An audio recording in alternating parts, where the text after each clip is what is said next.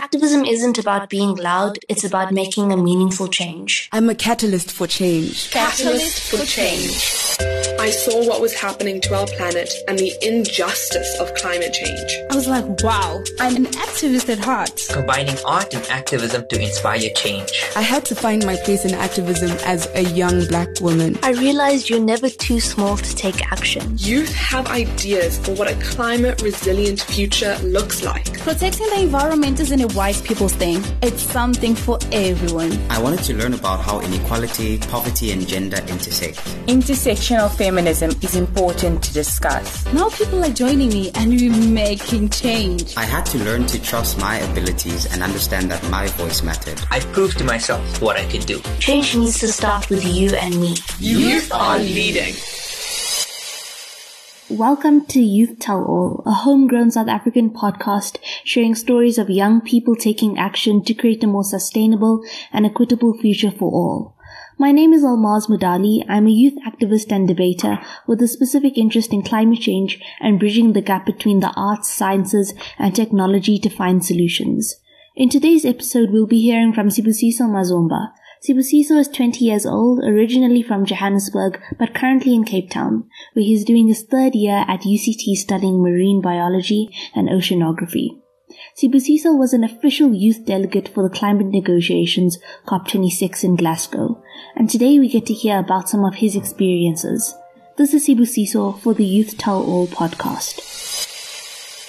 So I grew up in Soweto, but attended school in Bezuidenhout Valley, which was just after Joburg. And, these were two very different parts of town. I'd travel every day and, get to see how vastly different and unequal our country is. And Bez Valley is known as a former suburb. It's not as good now, but it was pretty good back in the day and was, a predominantly white sort of area. While Soweto on the other side is a historically disadvantaged community where people like me, black people, were marginalized by the system of apartheid. And I'd go to school with a minibus taxi transporting me with 10 to 15 other children, transporting us for 1 hour just to, get to school. And houses in the area had, when we got to Bez Valley, houses had manicured gardens with gnomes and post boxes, and gnomes lived in their gardens. The further south west you got, the rougher the edges got. But no matter where you went, people put water-filled bottles on their lawns, and, these transparent canine scarecrows were and still are legacies of, the white people that lived there.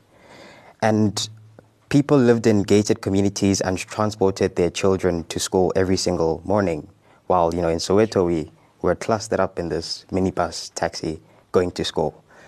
And on the other side of town where I lived in Soweto, most houses, were crumpled up into small spaces, which was a very far cry from the spacious neighborhoods in Bez Valley. People called the houses that we lived in, they were called Dombolo houses. Dombolo means a dumpling because the top of the houses resembled a dumpling. And the houses were split into 3 units. So you'd have one house, and then you'd have an A, a B, and a C, where it's 3 families in each of those units. This meant that you could, hear everything that was happening next door. All the late-night drunken brawls, which happened more often than you thought. Neighbors gossiping about each other, and everything in between. We had a very strong sense of community, though, because all of our lives were, so out in the open for all of us to see. And unfortunately, service delivery is a big issue. So we'd have residents having protests every now and then, which were, a normality to an extent. And public facilities like traffic lights and bins, would end up destroyed, or roads would end up being blocked and burned. Ties and bricks also burnt. The two areas were and still are sharp and distant contrasts of each other. As I started learning about climate change in school, it wasn't very comprehensive because it was through a more environmental lens. But as I continued to learn about it, I learned that climate change poses a threat to infrastructure and resources. And I come from a community where infrastructure and resources are already very limited. And I grew very fearful as to what this meant for my community. I learned about how climate change stripped people of their livelihoods. Livestock and stalls, for example, in Kenya and Uganda, where informal traders made their livelihoods, were washed away. And having the exact same vulnerability in my community, where most households were headed by women who set up stalls on the side of the road to, sell vegetables and other goods to support their families.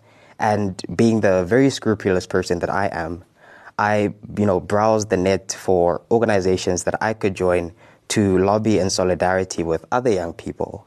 And this was when I came across the organization called Youth at SIRE and Model UN.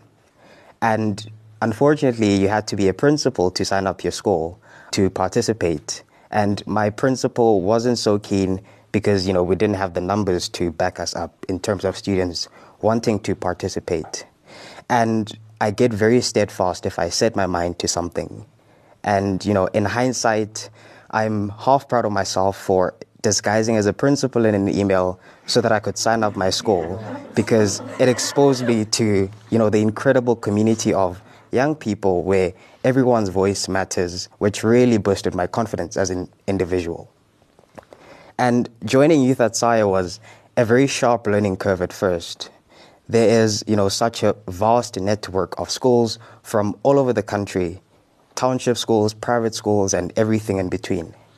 However, being in, one room with overachieving young individuals can really take a toll on you, especially when you start to, question your abilities. Imposter syndrome is something that is real, and you feel like the next person who speaks fancier English than you is smarter than you, and you feel like, you don't have anything important to say. I remember this got so bad at YLC 2019, which is an annual conference, the Young Leaders Conference, and I didn't participate in any of the Youth at SIRE programs for a few months after that because I felt like I did not have the capacity to. I didn't feel as smart as the next person. I was, scared that I would say something and look dumb or less smarter than the next person. And in all of this, I had to learn to trust my abilities and understand that my voice matters. I've never stopped having imposter syndrome. Even now I have imposter syndrome after hearing all your stories. And at the same time, this was when I also learned about climate justice and intersectionality on, how we need to ensure that the poorest and, the smallest contributors don't have to, suffer the most for impacts of the climate crisis in the future. I had to learn about, the intersections of systemic inequality, poverty, gender equality, etc., and how all of that links to the climate crisis, especially within, the South African context, because we are still dealing with basic human rights issues, service delivery issues, and all of this makes it so difficult for, people to have an interest to engage in the conversation on climate change, especially young people. Because, if it's through a socio-economic lens rather than an environmental lens, then, they have that drawback. And after years of hard work, I got the opportunity to engage on this on the international level at pre-COP, which filled me with so much hope in the power that we as young people hold. We had our mini COP in Milan with other young people, and this was a really open and inclusive space where, us as young people, we were afforded the space to come up with solutions and, rally and fight together for our future. And again, a few weeks later, I got the awesome opportunity to attend the COP conference. And this really opened my eyes to the fact that, the crisis is something that is here with us now, and that it's countries that are doing the least to, contribute to the crisis that are bearing the impact of the crisis, while most world leaders, especially in the global north, are, still delivering on false promises with no real action. And COP was such a big and sharp learning curve for me as well, because I, in most of the negotiation sessions, I was the youngest person in the room, and, my input had to really get interrogated for, anything that I wanted to say to be put across. And at this one instant, I found myself sitting together with the African group of negotiators, where at the conference, countries negotiate in blocks. And so they, group themselves according to, region, how similar they are in regions. And I got this opportunity to engage with the chair of the African group of negotiators, where I felt like, the youth lens wasn't reflected enough in the negotiation rooms, which makes sense because there aren't any young people in those rooms. And I had to, really fight for my input to be heard, because then not only am I, my input is it not only getting interrogated as a young person, but also as a young person from the global south, which was really difficult. But I'm, very happy to say, even in my worst moments of imposter syndrome at the conference, I really had to question as to what was my intention on being there, who was I there for, and who was there representing. And that really, pulled me back to believe that as a young person, my input is important, and it's important that I ought to fight to get it across, no matter how difficult it was. And in the end, they, listened to what I wanted to say, and this was taken up by the floor, which was really exciting at my first COP. So I really had to, as a young person, go back and reflect as to what this meant for me and what this meant for other young people who are at the conference. And as much as the youth lens is often absent, I'm now coming back home really big on rallying for other youth voices to be included as well. And beyond that, making sure that other young people in the country are able to find their entry point. Because imposter syndrome and feeling like you can't contribute because you don't speak in a certain way or don't understand certain words, that is a big stifling block. But then young people need to understand that all our voices matter and we all have a stake to play. Thank you. Sibusiso, thank you so much for sharing your story with us and this incredible journey of activism you've been on. I have a few questions. At the beginning of your story, you speak a lot about the differences between where you lived and the community on the other side. How much do you think these experiences motivated you to become an activist and helped you to really understand the issues of intersectionality in the climate space? So, where I come from, that shaped my perspective and my view of the world. Of my country specifically. Because if you think about South Africa is a very unequal country. And now we find ourselves in a situation where we're trying to tackle, the climate crisis. And, in tackling the climate crisis, it's important to know that it's not just an environmental crisis, but it's a social issue. It's an economic crisis as well. And so just looking at how those, three dimensions intersect was important to me as, a young person living in South Africa. And I think it's, important that we view climate solutions as, systemic solutions that often ensure that there is, equality and there's, inclusion of all people. Thank you, Sibusiso. I completely agree with you. I think climate change can act as a catalyst for change in many other sectors, whether it may be environmental sectors, economic, social, as you said. In your story, you mentioned that you were an official delegate for COP26 in Glasgow. This is a huge undertaking. What were some of the things you did to prepare for COP26 so you could participate effectively? And then what was it like to be there, to engage at such a high level of decision making? Before COP26 happened, we, as young people from South Africa, from the South African Institute of International Affairs, were working on the Youth Climate Action Plan. So that is South Africa's first ever Youth Climate Action Plan, which, we as young people led the process. And so, that allowed me to view as to what is the landscape in South Africa, where are the issues and what can we as young people do to, tackle those issues? How can we work with other stakeholders to ensure that, there is that component of collaboration, but not just collaboration, ensuring as to how our voices as young people, from a diverse backgrounds, how do we work together to, ensure that our voices are recognized and are heard? And once I got to COP26, it was, a very overwhelming experience, but it also was, a very big learning curve for me. As a young person there for the first time, it gave me a background look into what is happening when, parties are sitting at the table and making these decisions. And unfortunately, young people are still, for the most part of it, they're still left out. But then, and what I saw is that I had to really just struggle to get my viewpoint across. As a young person in a room of people that are above 35 years old, when I'm the only 20-year-old there, you have to prove yourself, for your voice to even be recognized or for you to be seen as legitimate. And so there aren't enough young people in that space. And so when we young people get into that space, the adults are not as receptive, or they don't know what to do, how to act, how to interact with us, in terms of, decision making.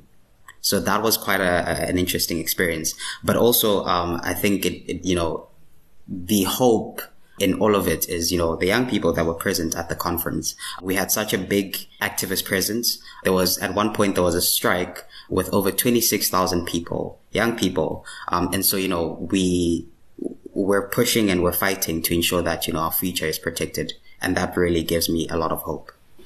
Thank you, Sibusiso. One last question. You have a really unique perspective of youth engagement because you've been able to participate in high-level conferences such as COP26 and in so many other activities.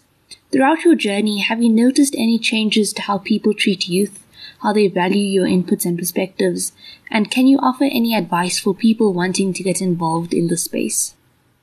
We have a very long way with regards to, meaningful youth participation. But, we have departments like the Department of Forestry, Fisheries and Environment who are leading that change and ensuring that young people are part of the process. They allowed us young people to go to the conference, and which is not an opportunity that many young people get. So as much as we're appreciative, we still have, a very long way to go with regards to meaningful youth participation. And then as a young person who wants to, come into the climate space, it's important that you find your entry point, find what you are passionate about, and think about how that can be used, to solve the problem and for you to participate in discourse. And most of us, who are entering the space for the first time, there's a very big element of imposter syndrome. I know that this happened to me when, I first participated in climate discussions with other young people. So knowing that your voice is important, no matter what you have to say matters. And, it does not matter as to how someone else articulates their perspectives or where they come from or what background they're from. What is important is your voice in the bigger discussion. So it's important that you recognize that is an integral part of creating change and making sure that a diverse group of young people participate. Sibusiso, thank you so much for joining us today and for sharing your journey to COP26 in Glasgow. We wish you the best of luck with your future adventures and look forward to hearing more stories. Thank you so much, Almas, for the exciting conversation. That's all we have time for today, friends. Join us next time to hear more stories of youth making change in their communities. The Youth Tell All podcast is a production from Youth at SIA, the youth programs at the South African Institute for International Affairs.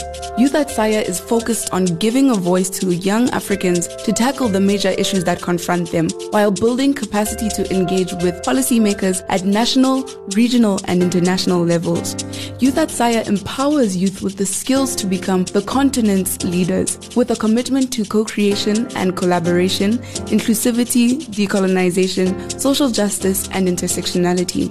Our broader thematic areas cover climate change, gender, education, employment, and sustainable and regenerative futures. This series has been made possible with the financial support of the European Union's Partnership Instrument and the German Federal Ministry for the Environment, Nature Conservation, and Nuclear Safety through the International Climate Initiative. The opinions expressed are the sole responsibility of the speakers and do not necessarily reflect the views of the funders. This episode was produced by Kiara Worth and Desiree Kashuluk in collaboration with Solid Gold Podcast Studios. The Youth at SIA leadership team includes Desiree Kashuluk, Didebogo Libia, Lucille Naidu, and Itumeleng Mpure. Story development has been done by Kiara Worth. If you have a story to share or want to learn more about our podcast, our programs, or how to get involved in youth activism, head over to our website, sia.org.za/youth. That's SAIIA.org.za/youth. Youth at SIA is across social media sites too, so find us wherever you are. Thanks for listening, and until next time, remember, youth are leading.